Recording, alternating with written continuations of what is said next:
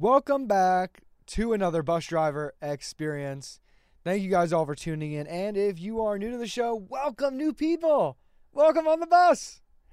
Only two choices in life. You are either on the bus and off the bus, or off the bus. Excuse me, I can't get my own fucking catchphrase wrong.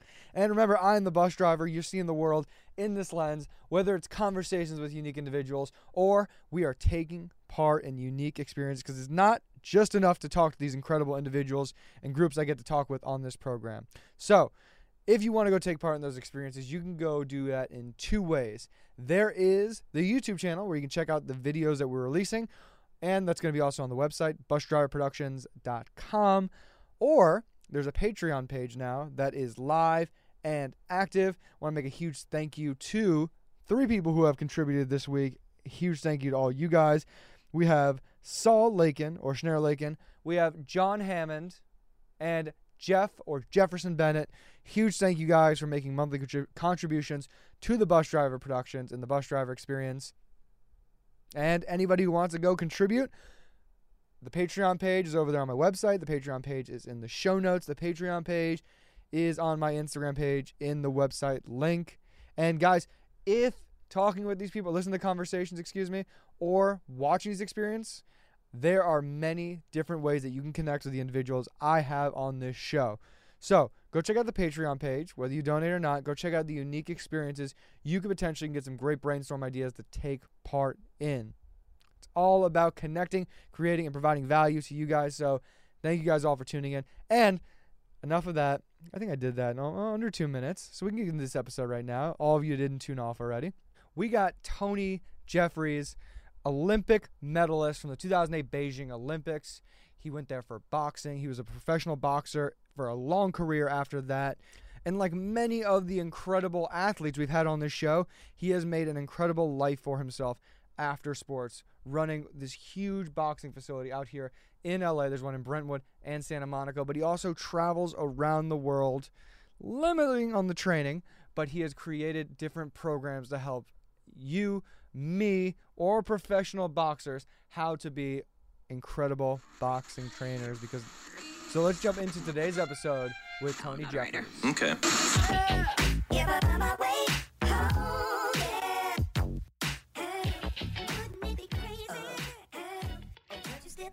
Tony Jeffries. What's happening, mate? Not much, man. I still can't believe. Funny story. I ran into you last weekend. I know. In Austin, Texas. We've been going back and forth over email to try and make this happen. Yeah. And I was training at On It Gym. Shout out to On It, because it's a great fucking place. And I just hear your voice in the background. I'm like, no fucking way. This is Tony right there. And I look, and it's tall blonde guy, boxer. And I was like, dude, what's up? I'm the bus guy. Like, I'm sure you're at first like, who the hell is this? Like, oh, the bus guy from the emails. Yeah, the bus guy. That's what I remember you of. Imagine being named the bus guy, known as the bus guy. It's I have to run with it now. It's something I can never let down. So how clean is this podcast? Is it a clean podcast, or can you swear? Or no, you can swear. We're pretty explicit language. So talking about buses, right? Quick little story. My friend sent me a link about 3 weeks ago. There was a guy who was in my class at school, got arrested for playing with himself on the back of a bus. How about that? Here in this country? No, in England, in the north of England, in Sunderland. Yeah, he was playing with himself at the back of the bus. And I don't ride buses. I can't remember the last time I was on a bus. I don't really speak about buses. So when we're talking about, you're the bus guy. You're not that bus guy, but that just made me think about him. Oh, God. Because I'm going to call him the bus guy. Oh, I'm not the bus guy. Not me. Not that bus guy. Just the bus guy. What a way to start the podcast, talking about a guy playing with his dick on the back of a bus. Yeah, that's cool. But how was everything on it last weekend in Austin, Texas? What were you doing out there? So we went on it because what I do now, I teach people how to teach boxing, personal trainers, fitness professionals, and we had a course out at the On It Academy at the gym there, where people have travelled from around America, from around the world to come and work with us. And we had our certification course. We had 55 people coming, and we taught them how to teach boxing and help build their careers in the fitness industry. So that's a big passion of mine right now, and something I love to do. And yeah, it went really well. And like you see, On It is an amazing facility, great people. They've got everything we need. So it was the people, brilliant. The products, and now they got that gym there. Yeah, yeah, it's so good. I love that place. We've been there like 3 or 4 times. I'm a good friend of Aubrey Marcus, who's the CEO of On It, and and his fiancée Whitney Miller. I trained her for a fight before, so I've got a great relationship with them people. She fights? She had one fight. He asked me if I would train her for a fight. She come to LA, did a 6-week training camp with her, and then we went to Austin. They flew me to Austin. This was like 2 years ago. And okay, it wasn't recently. Like I was gonna say. Like, no, yeah, 2 years ago. Was it an MMA fight or a boxing? No, match? boxing fight. How'd she do? She won. She fought a girl who had like 6 fights, and it was yeah, she did really well, and she had a fight, and she punched this girl's head in. So and that was her first fight? Yeah. Oh, and then wow. then she was like, I might have another one. I'm like, no, Whitney, just stop. Just quit while you're ahead. Undefeated fighter. Gorgeous girl who can fight. Yeah. It's double threat. Yeah, it is. And you as a fighter, Olympian, right? Bronze medalist, Yeah. 2008 Beijing. That had to be a coolest experience. That's an accolade on your resume, or a notch to have in your mind. Like, yeah, it was. It's amazing. It really is, and it's changed my life. When I was 16, I was the champion of England. Well, when I was 13, I was the champion of England. 14, 15, and then 16. And what the England boxing program did, they got all of the 16-year-olds, the champions of the country, and the people who were the runners-up, the finalists, put us on a training program. It was an 8-year training program for the 2008 Olympics. And I went through the full 8 years to go to the Olympics. So it was a long goal and an amazing achievement. And I always remember the head coach, Terry Edwards, saying, if you go to the Olympics, it'll change your life. And not even medaling, just going to the Olympics, it'll change your life, because you be part of a very exclusive club. And I didn't really understand it until I got there and I got back. And that was 2008. So 11 years ago now, and it really has changed my life. Like you see it now, you've just mentioned it there, and you brought it up. It's like it's a big thing. Mm-hmm. So yeah, it's a huge part of me and my life, and I love it.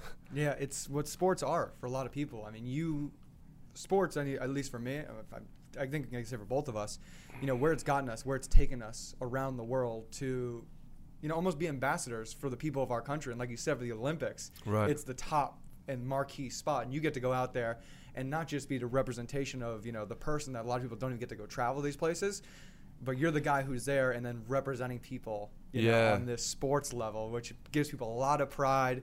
It's a part of nationalism that's really great, something people can latch onto and get behind, especially on the sports side. So it was amazing. You've got the whole country behind you, and when you're in the Olympics, you're in kind of a bubble, because you're in the Olympic Village and you're there for like 3 or 4 weeks. And you don't know what's going on back home. So I'm from a city called Sunderland in the north of England, and no one from that city's ever been to the Olympics.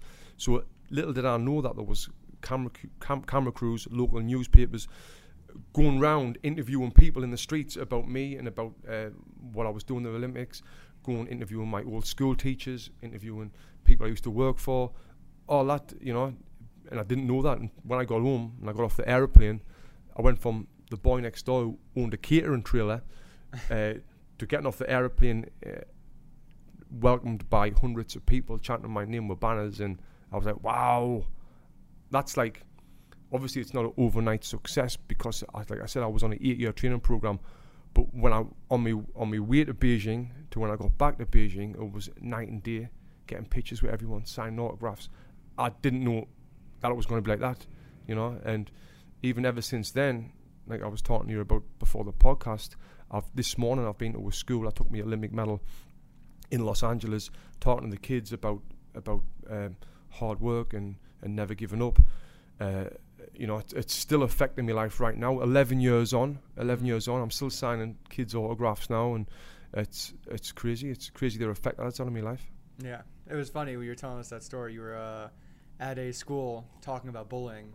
Yeah. To a bunch of those elementary school kids? Was it? Yeah, it was. They were like 10, 11-year-old, and the lady who asked me to go, her son was in the class, and he's been coming to our boxing gym, and she said, like, there's a kid in the class bullying him.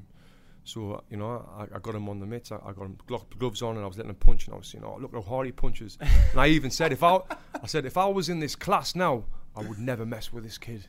That's fantastic. And then his mum was there as well, and she went, Tony, thank you so much for that.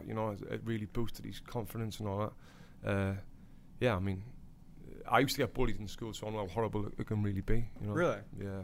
But how long have you been boxing for? I mean, Yeah, so I started boxing when I was 10. people were messing with you even when you were. Yeah, well, when I was 10, I got bullied. I used to have a really freckly face, and I used to call me freckly and call me horrible names. I come from a different school, moved to school, and I'm 10 years old. And I went home and I was upset and crying, and what my mum and dad said is, tomorrow when you're going to go to school, as soon as you see that bully, you're going to punch him as hard as you can in the face. And I went, I'm not doing that. I'm not doing. You are. And I was crying and no, I'm not. Anyway, they made me go to school, and when I seen the bully, I punched him as hard as I can in the face, bust all his nose, and this is a 10-year-old. And you know what? He never said a word to us ever again. I never got bullied ever again through that. I ended up becoming friends with this kid eventually, but you know, that's how I got taught to deal with a bully, and it worked. You know, but I couldn't see that in these schools. If anyone bullies you, punch them in the face, you know, in front of the teachers, even though that might be the right way of doing it. You know. Well, it's interesting you say that because like it's a different time now. Yeah, it is. In terms of like where you can, you know, make a stand and a stance, because I mean, in the end, your parents aren't there. We're all breeding this idea of tribal creatures. You know, we're off on our own. We have to make something for ourselves. We define who we are, and we have all those unique moments. And you know, it's that moment for you, giving that kid a knock in the nose. You know, help define. You know, not just to who you are, because again, you didn't want to do that. Right.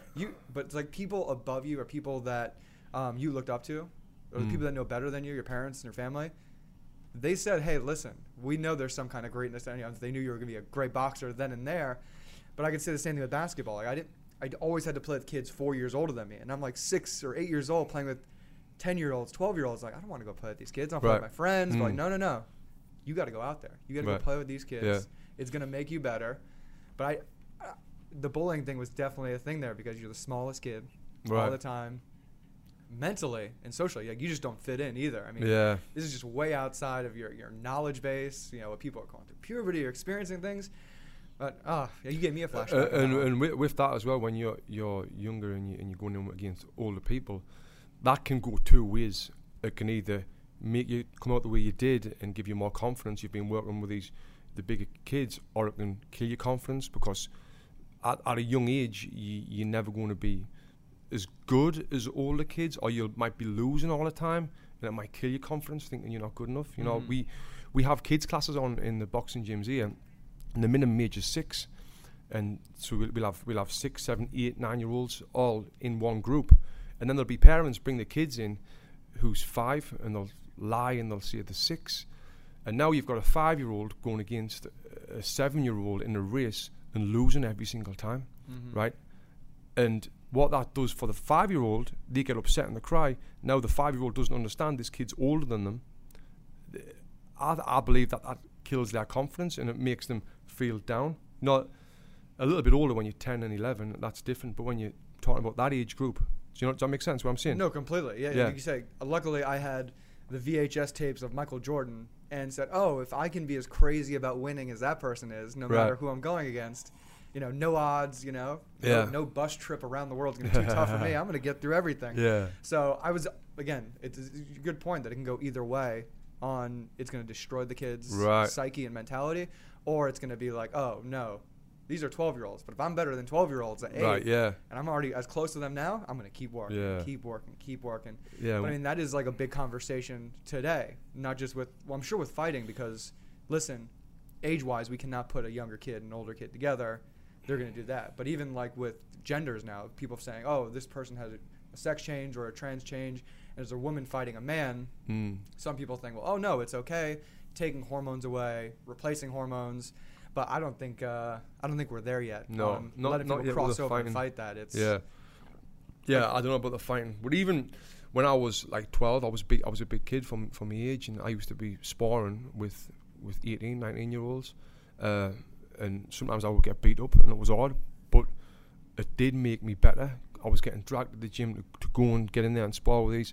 But by the time I was 14, 15, I was beating the shit out of these grown men, you know, because I stuck at it. You know, I got me own back with them. Yeah, I used to get smart, and I would just be yelling at the kid's parents who's probably coaching the team, and I'm like this 12-year-old playing with 16-year-olds, and I'm like, yeah, your son sucks. Like, he shouldn't be playing. I mean, you're a bad coach for not even knowing that I should be in the game. And it's like, yeah, my parents had to have a good talking to me. You can't talk to people this way. This is just sports. Don't take it so seriously. But there was no telling me anything, man. How involved with boxing are you? Are you still training any pros? Or are you still got people coming to your gym? I mean, you told me you got Whitney coming in there. But yeah, so I'm totally hands off with the actual boxing. I get asked just about every other day about, can you train this guy? Can you? I've got no interest at all in training fighters. Right now, I'll train a few people for fitness, and that's where I'm at. And my passion is training people to train people for fitness. And I'm sure if you've seen my social media, you'll see everything on there is about boxing and how to get better at boxing. So people see that and they think I'm training fighters, but I've got no interest at all in training fighters or being involved in that sport, in the fight sport rather than the fitness aspect of it. You know. Mm-hmm. Well, why is that? Why do you want us to take a step aside? A big thing is money. You know, there's not that much money in training fighters unless you're training someone huge, and then the energy that you've got to put into it, it's not that good. And you know, when I was involved with boxing, I got ripped off my promoter with like probably $50,000, and at the time it was, and at the time when I've got not much money, it was disheartening. It was very disheartening. So I kind of fell out of love with it there. But now I've just loved what I do right now, like running the gyms, working with fitness professionals, being a pretty big name, if you like, not being big-headed in this market, in this niche space of boxing for fitness. You know, I love that. I love doing that stuff. So if I had a fight to come along and I couldn't be arsed with that shit, you know, couldn't be arsed with. No, a lot of former athletes have that problem with the transition right after sports, and I think I actually had that moment too. Like you said, I make it overseas. I signed with a team in Israel, and I'm going to play professional basketball. You know, it's like you made it no matter this. You're a short, white guy. You're never going to play it. You're there. You do it. And 3 days into practice, everything you think is going perfect, and the team goes, yeah, we don't want to pay you. Just go home, and like trying to dip out of the contract. And and then I remember I was playing Ukraine like a year and a half later, and a kid, we're all like saying, okay, you know, we got one more shot. Let's really kind of make a push towards this professional career. He's like, yeah, I really I'm losing touch. I'm falling out of love with the game. And I'm like, nah, it's impossible. You can't do that. And then it starts wearing on you. You know, how much of a beating can you take? Yeah. And a lot of guys, I mean, especially like you said on the coaching side, sometimes those coaches probably want it more than some of those players. Yeah. I mean, you got to be fully invested in that individual as well. Yeah, big time. Yeah. On that professional side, I mean, because the whole boxing, the whole promoting side is just a whole nother, like, if like in other sports you got like general management, you got the coaching staff, and you got the players. Boxing, I think, is like one of the big promotion side. Yeah. Going up there, talking to John before the fight, signing the deal, making sure the money's lined up with a pay-per-view or this and that. I mean, it's gonna be awesome. There's so much. Then there's the ticket side, and then there's just so much to it, which I'm not really interested at all in being involved with. Yeah, and like now I'll train basketball players. Matt Barnes. Yeah. I train him. A good guy. And then there's been a ton of the basketballers come to the gym. Sometimes I'll train some of them. How's Matt's hands? Good, mate. He's cause he's so big. He's like 6 foot. He's long, right? 6 or whatever. Yeah, and he can turn his hips and he fully extends his arm. He can punch hard, you know. But he's a good fella. Cause I don't really follow basketball. I didn't know much about it. And then when I start training him, people were saying, "Wow, did you know that?" I'm like, "No." And then I looked into him, and he's got a bit of a bad boy reputation in the basketball game. But he's cool. So yeah, like training people like that is fun for me, rather than training someone who's a fighter, who's, you know, I've got involved with the promoters and all that side. Is he trying to get into a ring? Oh no, he's not trying to get into a ring. He's just for sport. Yeah, just for keeping fit, because it is like have you tried boxing? Just for sport, actually. Remember, did a first boxing class with this guy when we were in Brooklyn. Yeah. But it is one of the best, if not the best, I think, ways to keep fit, and the benefits to boxing for fitness, the ongoing, you know, just for your mind alone, helping your mentality. It's amazing. So I recommend everyone try boxing. I mean, I'll go do some conditioning with a few bags. The gym I'm out in Pharos, Echo Park. They got like 6 bags. They got a ring in there as well. They got 2 or 3 rooms in their facility. And I'll go and hit the bag, get 10 punches on a bag, down do a burpee, slide over to the next one. That's good. So it's great to add just another dimension into the just the endurance training or conditioning training that I'll do. And hitting a bag, man. Boxing's great. Hitting the bag, hitting the mitts, hitting someone's face. It really is. It's a lot of fun. It's spectacular. So I know you mentioned you don't want to be involved like with the boxing side, especially training professionals. But where is the state of boxing? Because I know a lot of people will say that they don't like where boxing is, or boxing is dying out or falling to the wayside, especially compared to MMA. Right. Yeah. Boxing is flying right now. I mean, the heavyweight division's the best it's ever been. I think since the Mike Tyson Lennox Lewis days. I think boxing's in a really good place right now. Even the middleweight divisions, a lot of the divisions are. It really is, and you're going to get people who say that's dying now, and then again people saying that about the MMA, because MMA, UFC hasn't really got a big star anymore. Like if you remember when there was Ronda Rousey, Conor McGregor, Anderson Silva, John Jones, you had all of these big names and a lot more at one time fighting, but now they've all like fizzled out. John Jones is still in there now. So the MMA hasn't got a great big star. So you could even see that about MMA. Like, is that dying out right now? Mm-hmm. Especially with like Khabib, because like I'm sure a guy who just disappears to Georgia when it's time, and then he just resurfaces back over here. Exactly, and even him, he's not marketable really. I mean, he's got a big following over in Kazakhstan or Dagestan. Yeah. He's got a big following over there, but like, I bet he'd walk down Wilshire Boulevard now and not be many people knew who he was. Unless he wore the big furry hat. Yeah, then they would. But like, and Conor McGregor fight with him was really helped boost his profile as well. So yeah, there's not really any household names, big stars in the UFC right now, I don't think, with the MMA. But in boxing, I think there might be. But I'm not going to compare the two. I think they're both great and they're both in good places. Well, on the promotional side, I mean, is that like deterring a lot of fights from happening? Because I know right now, what is it? Tyson Fury and Deontay Wilder have fought recently. Yeah. And they're trying to get Anthony Joshua to fight either one or the other.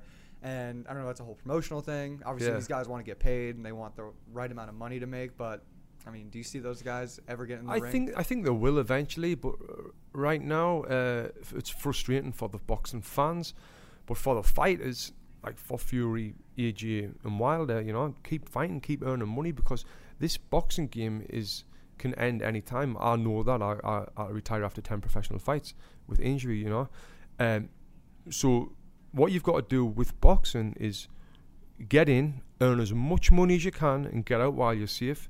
While you've still got your marbles upstairs, because you will get, anything can happen and you can lose it all. So, with them not fighting each other, I just want them to make money. Really, from a fighter's point of view, I want them to make as much money as they can and get out. Yeah, it would be great to see Fury fight Wilder again or AJ fight either of them. But if it doesn't happen, well, not. But I think it will happen eventually. It's got to, Yeah, we've seen less of those like multi-tiered fights. You think the Ali Frazier, I mean, they fight 3, 4, 5 times, and just I mean the legacy and the epic that came along with that. It was like you're a part of these guys' lives, and I mean traveling around the world to get these fights in. These guys do get to market themselves much more with social media, the internet, etc. But like it just seems like you said, the fans want more. Right. We want to see more fights, and I hope we get them. Yeah, I hope so too, but.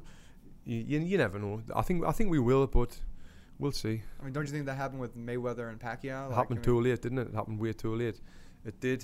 But again, they both made a shit ton of money in the meantime. And like I say, that's what it's all about. Coming from a fighter, get in, make as much as you can, and get out unhurt.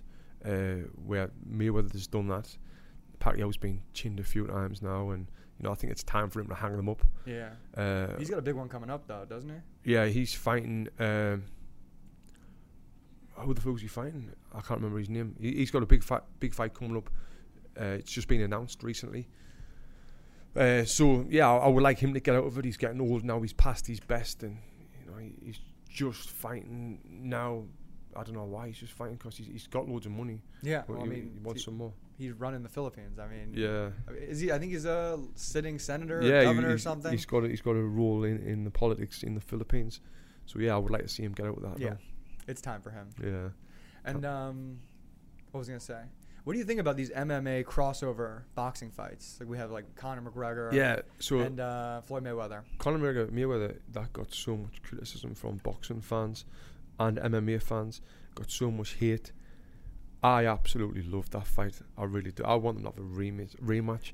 It was entertaining. It was a bit like WWE when they were getting into each other's faces before. But so what? And yeah, it was getting so much hate. And my big thing was, I want this to happen in my lifetime. It might not happen again in our lifetime. A fight as big as that with someone like Conor, someone like Floyd. Why not let it happen in our lifetime so we can see it, rather than happen when we're dead? You know what I mean? So yeah, I loved that fight. I really did, and I would love to see them have it again.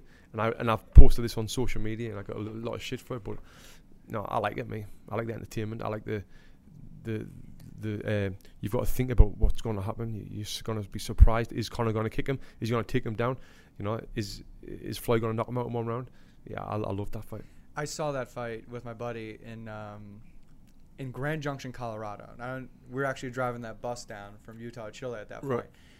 In Grand Junction's it was like at a truck stop with a bar next door where we saw this fight, and it was like the most true representation of America where we saw this fight. You had white guys cheering for for Mayweather, and then chanting USA for Conor.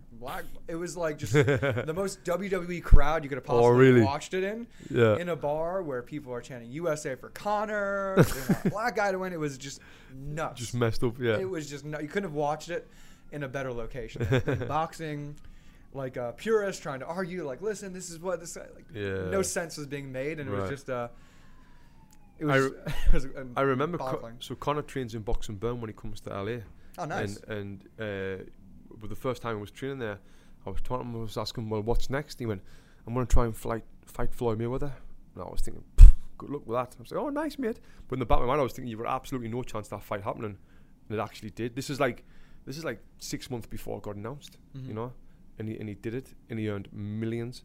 So I've got nothing but respect for what Conor McGregor's done, business wise, I think he's great. I'm a Conor fan, even though right now he seems to be going through a lot of shit in the media and stuff. But I think he's class. I love him.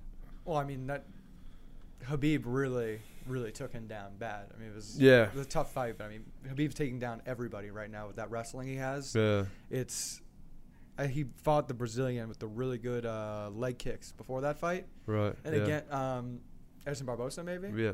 And the guy stood no chance. It was just like one of those, even with Conor, like, wow. Like, yeah.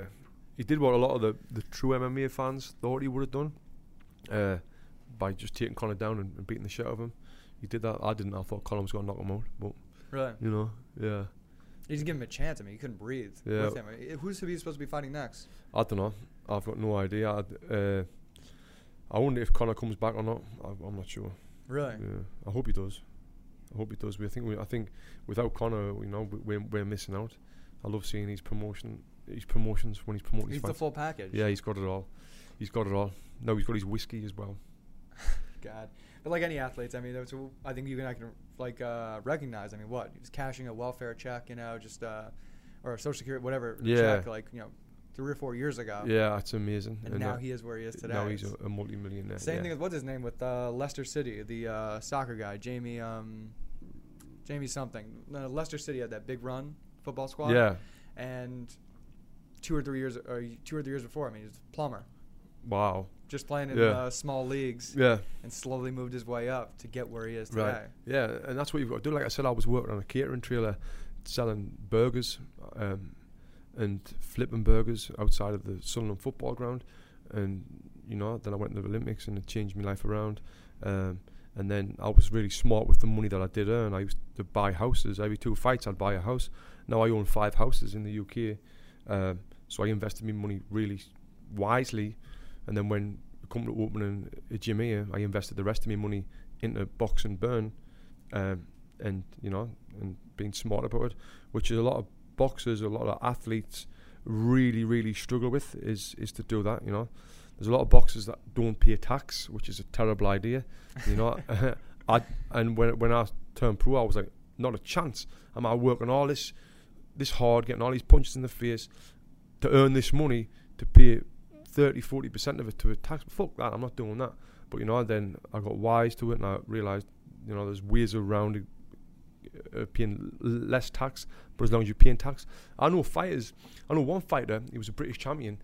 He earned, I think, £30,000 for his fight, which is about $50,000. And after that fight, because he'd never paid any tax running up to that, he had a $50,000 tax bill. So he had to put everything that he earned from this 12-round war British title fight, he had to pay it to the tax man or he was going to go to jail, you know. And fighters make that mistake of not paying tax and then not investing the rest of the money, you know. It's pretty crazy to me, but, you know, of course, what it is with fighters, we come from backgrounds where uneducated backgrounds. Fighters are known for being uneducated and not having good people around them, smart people around them, and not having a business mind, just a fighter. So when you get someone like that who's got money, who's getting a bit of money, you know, they don't know what to do with it. They'll spend it on a flash car with big wheels, which I did that as well. But, you know, and they'll throw it all away. Did you have any role models who like helped you, advise you like this to make better decisions, or? So my dad's always been a good businessman, and he I think I got my business brain off him. I always had a good business brain. Like I said, I bought the catering trailer and started working on that. Oh, that was your own company? Yeah, it was my own van.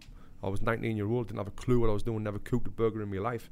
But I thought, fuck, this is a good idea.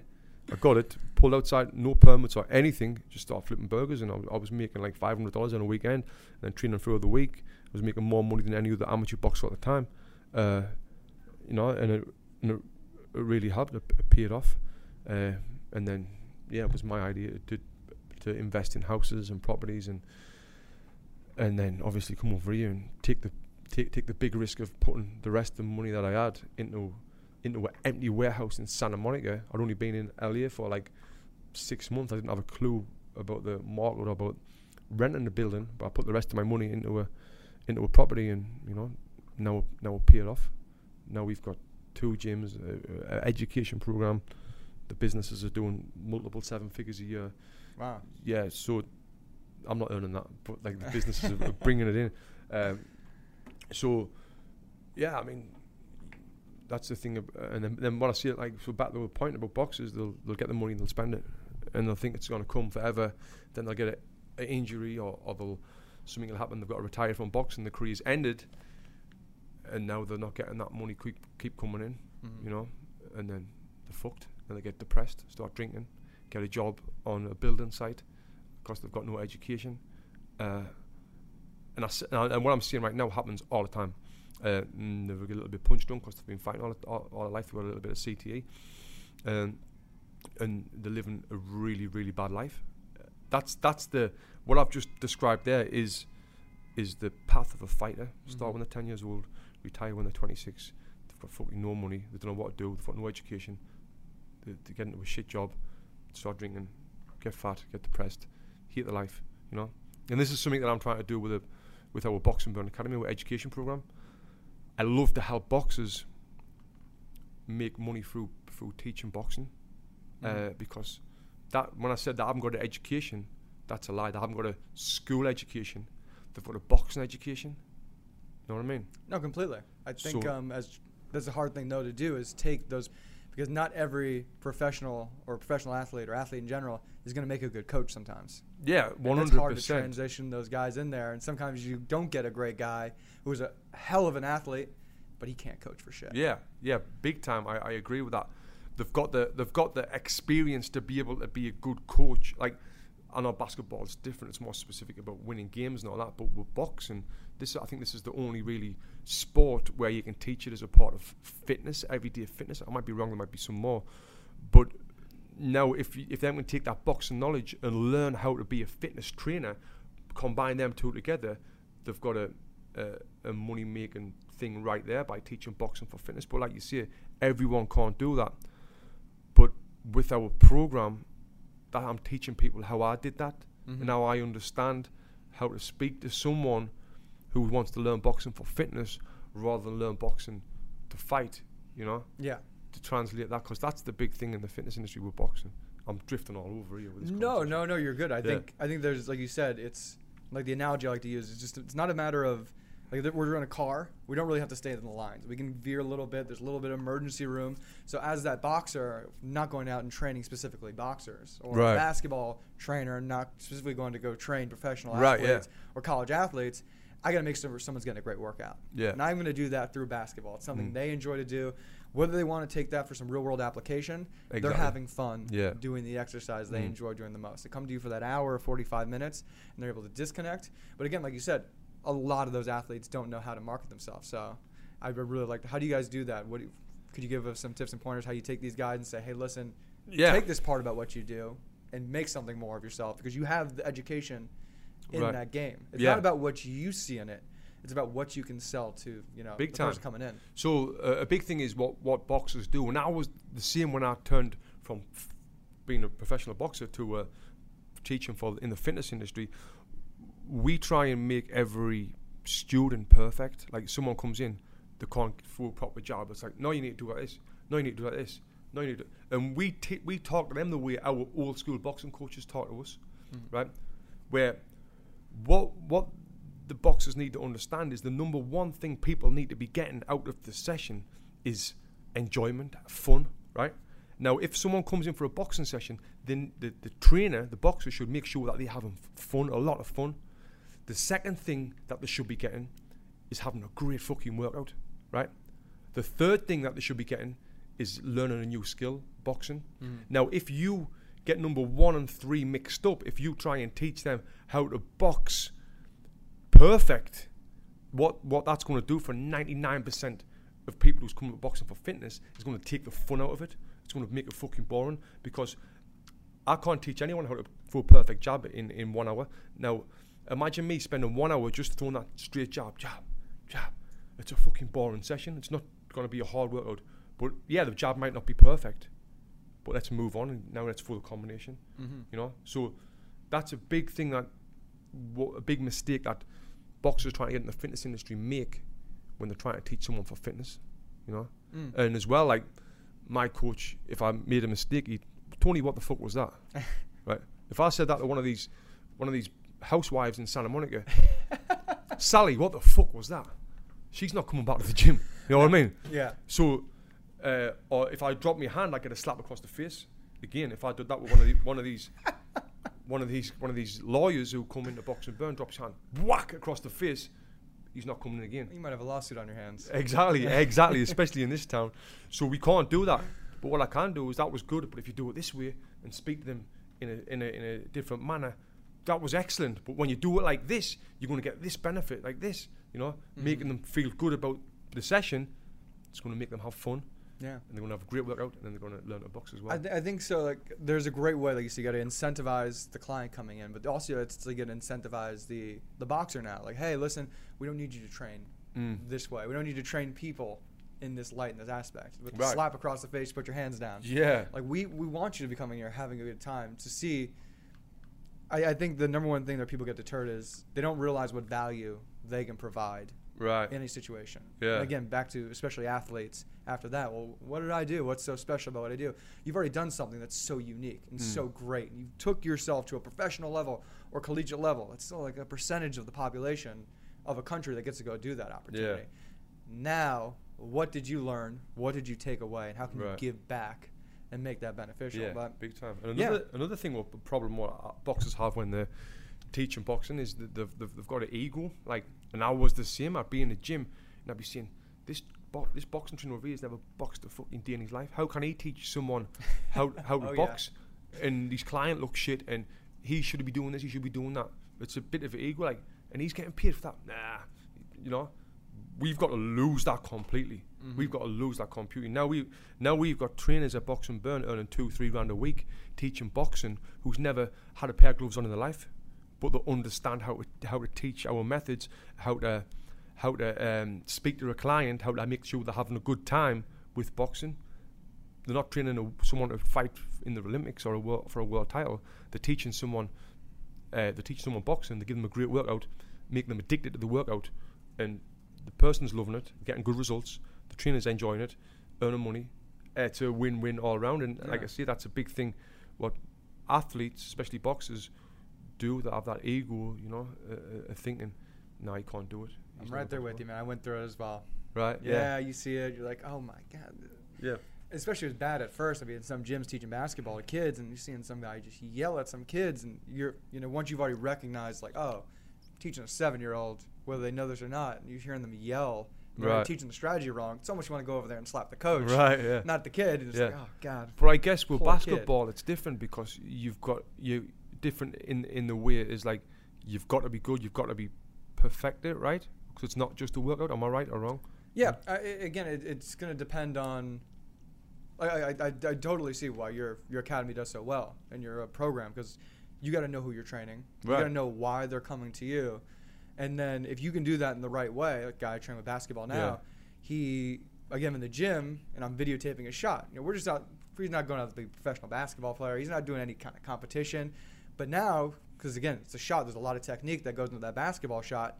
And he's looking at the videotape. He's studying film on the side now. Like, hey, so I'm twisting when I shoot, and my hand's not coming in. And I see what you're talking about. I'm shooting with two hands because my left hand goes forward. Okay, so what do you do? So he's actually buying into, I want to be better, even though we're going out to just get some shots. Right. We're doing some ball handling drills. How can I be better? And again, you sell them on the idea of getting themselves better with the program itself. But same thing with kids. I mean, it's just a matter of how you instill those good little disciplines. Yeah, the good fundamentals. And again, like you said, you're just going to be in the gym someday maybe, just on one jab for an hour. Yeah. If I'm training a kid who's like I never trained before, or even like middle school, high school kid, I don't even let them touch a basketball first time. We're getting your footwork down. Right, We're going to be running around the gym, seeing how you stop, how you pivot, how you twist and turn, because you can't look down when we play. Right. You got to be dribbling the ball. So with that, with what the way you're teaching there, it's like what is the end goal with that kid? If the end goal is to be playing for the team and to be a really good basketball player, that's the shit you've got to do. Same with boxing. You've got to come in, you've got to work for that job for an hour. But if it's someone coming to you for a fitness session, you're not gonna for a basketball fitness session. You're not gonna touch a basketball. It depends, because I would add some kind of fitness element in there. Really? Know that want to make sure you get the workout. Hey, we're getting a basketball. We're doing a set of basketball push-ups, and then I'll get you on the wall sit, throwing the basketball up and down, hitting the wall. But if I come to you for a basketball session for fitness, and I didn't shoot a basketball into a hoop one time, I'd be like, fuck this guy. I'm on for the next guy. Well, again, it would depend, because like I said, even with the kid, if I had him coming in, if he was not going to be a professional basketball player or not, we got to teach him how to stop and go, because we don't want him traveling on the basketball court. Right. We don't want him moving and stopping and going. If he doesn't know that he just has to be stationary, even without the ball, well, he's going to go into a game and just not even know the rules. Right, yeah.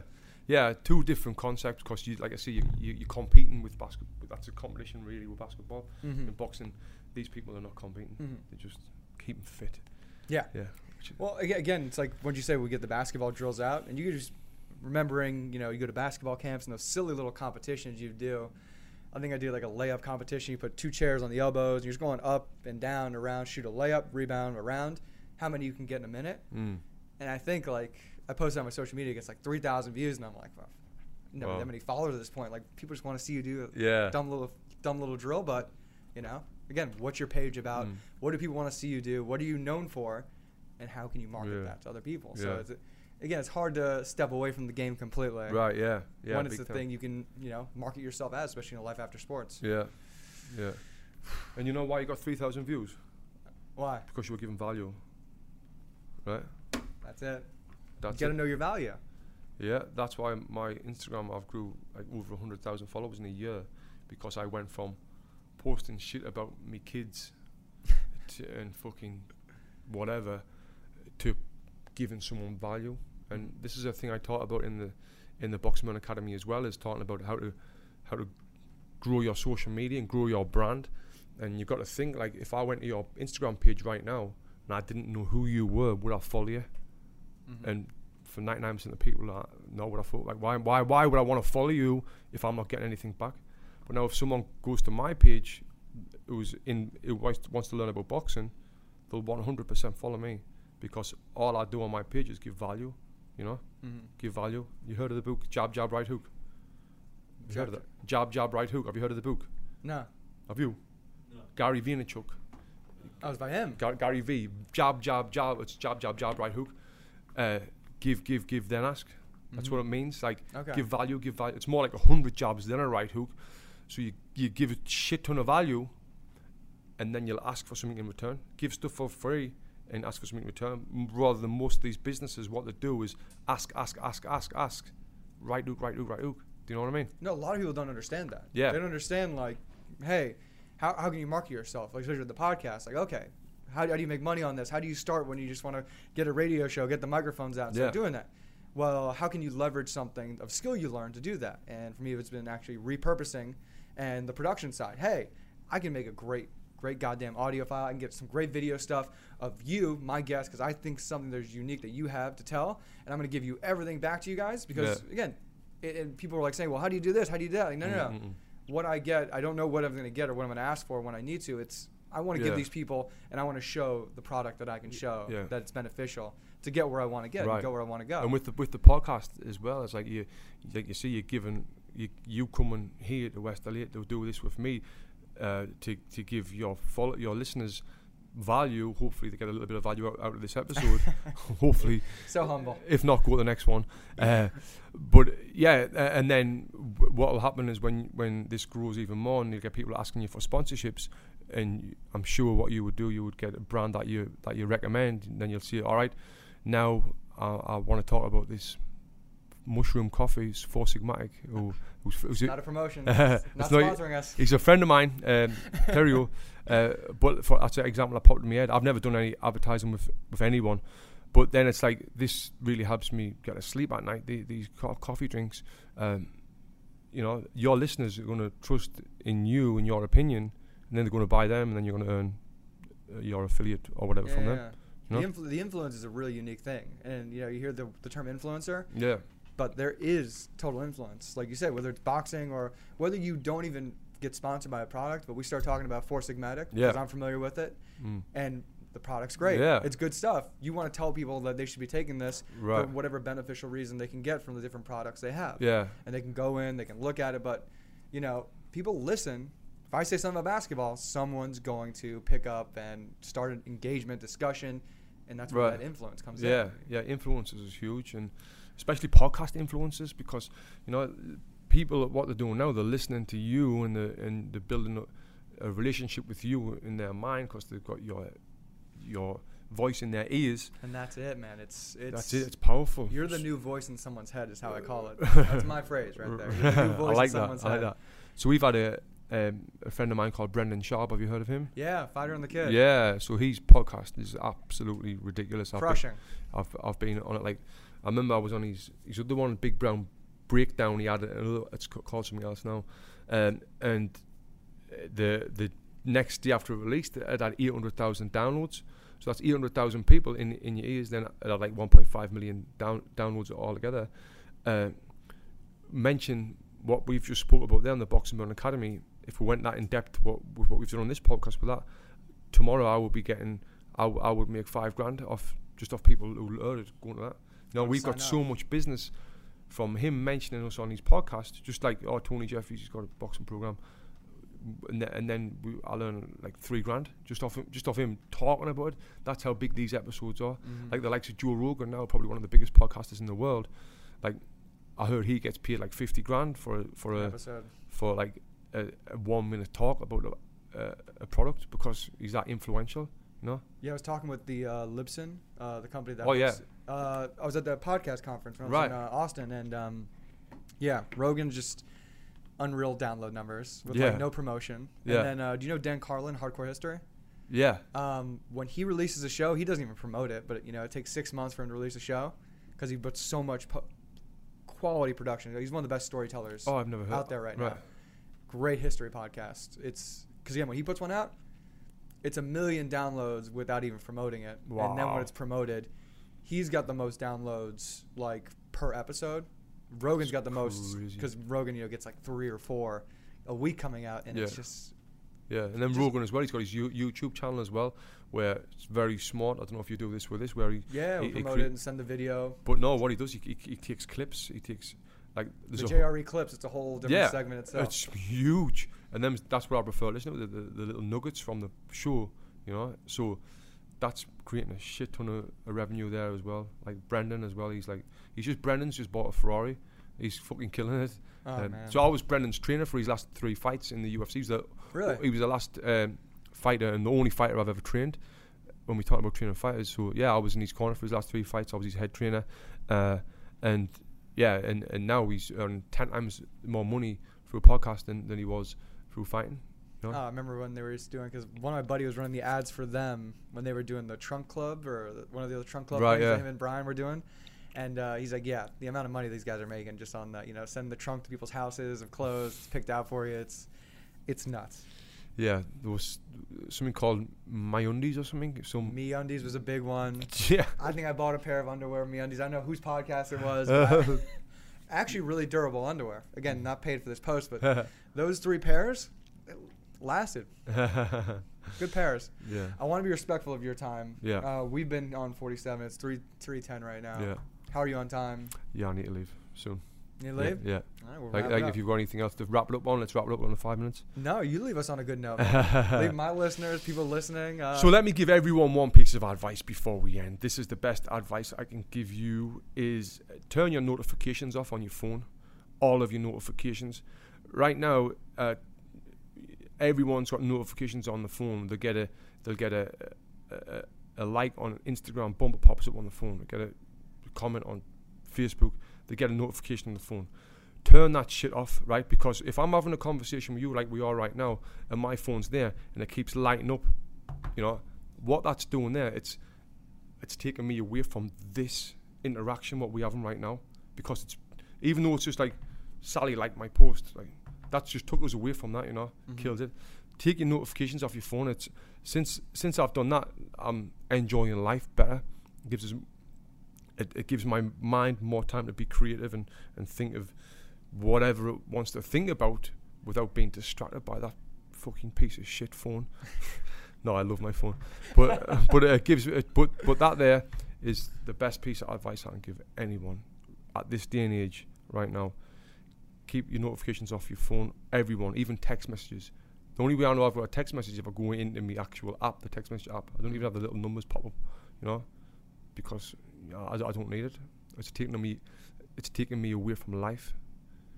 And we live in, so we don't want to be away from life. We want to be in life. Positive affirmations right there, man. Emma, you fucking take note as well. Why he never responds to me. No, I can totally agree with you. I don't have all the notifications on my phone, but if it's not there, like, you just don't have a reason to go in there and look for it unless you have to go on. Yeah. How much time do you have on your Instagram now? Does it say how much time a day you spend on yours? So I've cut it down to 35 minutes. That's good. Because before I was on it for like 2-3 hours. Yeah, mine's bad right now. Yeah. Mine's bad. And another thing, what I'll not do is I'll not scroll on Instagram, like this shit. I'll not do it. Sometimes I might find myself stop fucking off that shit. Why? Why do we scroll on Instagram? It's because we've got nothing better to do. Where I've got a shit ton better to do. I mean, we've spoke for a while. You know how busy my time is right now. Yeah. I don't want to spend that looking at fucking Peter's dog picture. You know what I mean? Totally. These things are fighting for our attention. That literally is a 24-hour circular clock. It's right. Okay, Instagram, and then look what Facebook's done. They've bought out WhatsApp because, hey, if you're spending all your time on WhatsApp, well, guess what? We own WhatsApp, so we got more of that chunk of your time. We got Instagram now, so we own 20 hours of your day. Right. You're not sleeping. You're spending it with us. Yeah. We own where you're going to see that, so we can make money finally. Yeah. Through advertisement on those things. It's. But like Instagram is a great platform for businesses. I've earned a very good living off Instagram itself, doing packages and things like that, and I grew a big following, grew my name in the industry through Instagram. So it can be great as long as you're using that, not letting that use you. I heard someone say the other week that Facebook hasn't got a customer care number, and the reason why it hasn't got a customer care number is because you're not a customer. You're a product to Facebook. We're a product to Facebook because Facebook sells us. Do you know what I mean? Mm-hmm. That's why they haven't got that. They sell us as advertisements for other people. And I thought that was really, really clever. So we've got to learn how to use these platforms for our businesses or for our advantage rather than letting them use us for their advantage. You know, it's not like it's them against us. I guess it kind of is, but you know, if we do that, life's going to be better. Well, they had to find a way to make money, and you know, you think about even like with your friends, they limit, you know, the people, unless you know they're socially active with you on that platform. Only 10% of those people are going to get to see your stuff in their notifications. Yeah. So hey, how are we going to make money? We're going to limit the amount of things that even people's friends can see from them, so they have to pay us, not, and especially businesses as well. So it's, hey, good for them. I mean, he made this unreal platform. Yeah. Good on him. And my last question before I let you go, you get to watch one fight in history. It was any card, or it could be a card that you want to make up in your mind. This boxer versus that boxer. Who would it be, and where would it be? In my second professional fight, I fought this German that was shit, and I knocked him out in the second round. I'll watch that again. Yeah. No, I haven't got one. Tell you the truth, I'm not a boxing fan. I'm not that big of a boxing fan. I've watched probably over 2,000 fights in my life, probably more. I used to be at boxing tournaments, and I'd be big for my age, so I'd be the last person to fight. There'd be 50 fights on before me. I'd be sitting there like amateur fights. I'd be watching 50 fucking fights. I've watched that many fights. Right, the last thing I want to do right now is watch a fight, unless it's that's why Mayweather McGregor was like attractive to me. It's appealing to me. I wanted to watch that. It's one of those dream cards, like if it's like, and then like if I'll watch a McGregor fight on MMA, or I mean like one of these heavyweight fights, Tyson Fury versus Joshua. I'd like to see one of them, but I'm good on fights. Tony, thank you for your time. Thanks, mate. Thanks for letting us get in here and shoot this show. And everybody, make sure you go check out Tony's pages.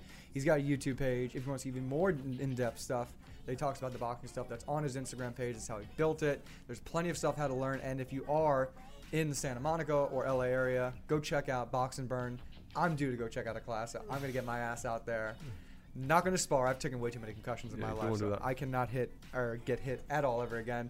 And thank you, everybody, for tuning in. Because if you're watching us on video, you probably can go ahead and hit that subscribe button, hit the like button, and go ahead and check out all of our other pages, Instagram, Facebook, anywhere the show is there. And if you want to support this show, because it's hard work getting our ass out here, putting these cameras up, getting the recording, sending it out, you can support us over on Patreon. And that's going to be the Bus Driver Experience, where you get a more in-depth look to the people we've had on the show and more things that we talk about with the Bus Driver Experience. So, thank you guys. We're out of here. Nice. Thank you. Cheers. Thank you. This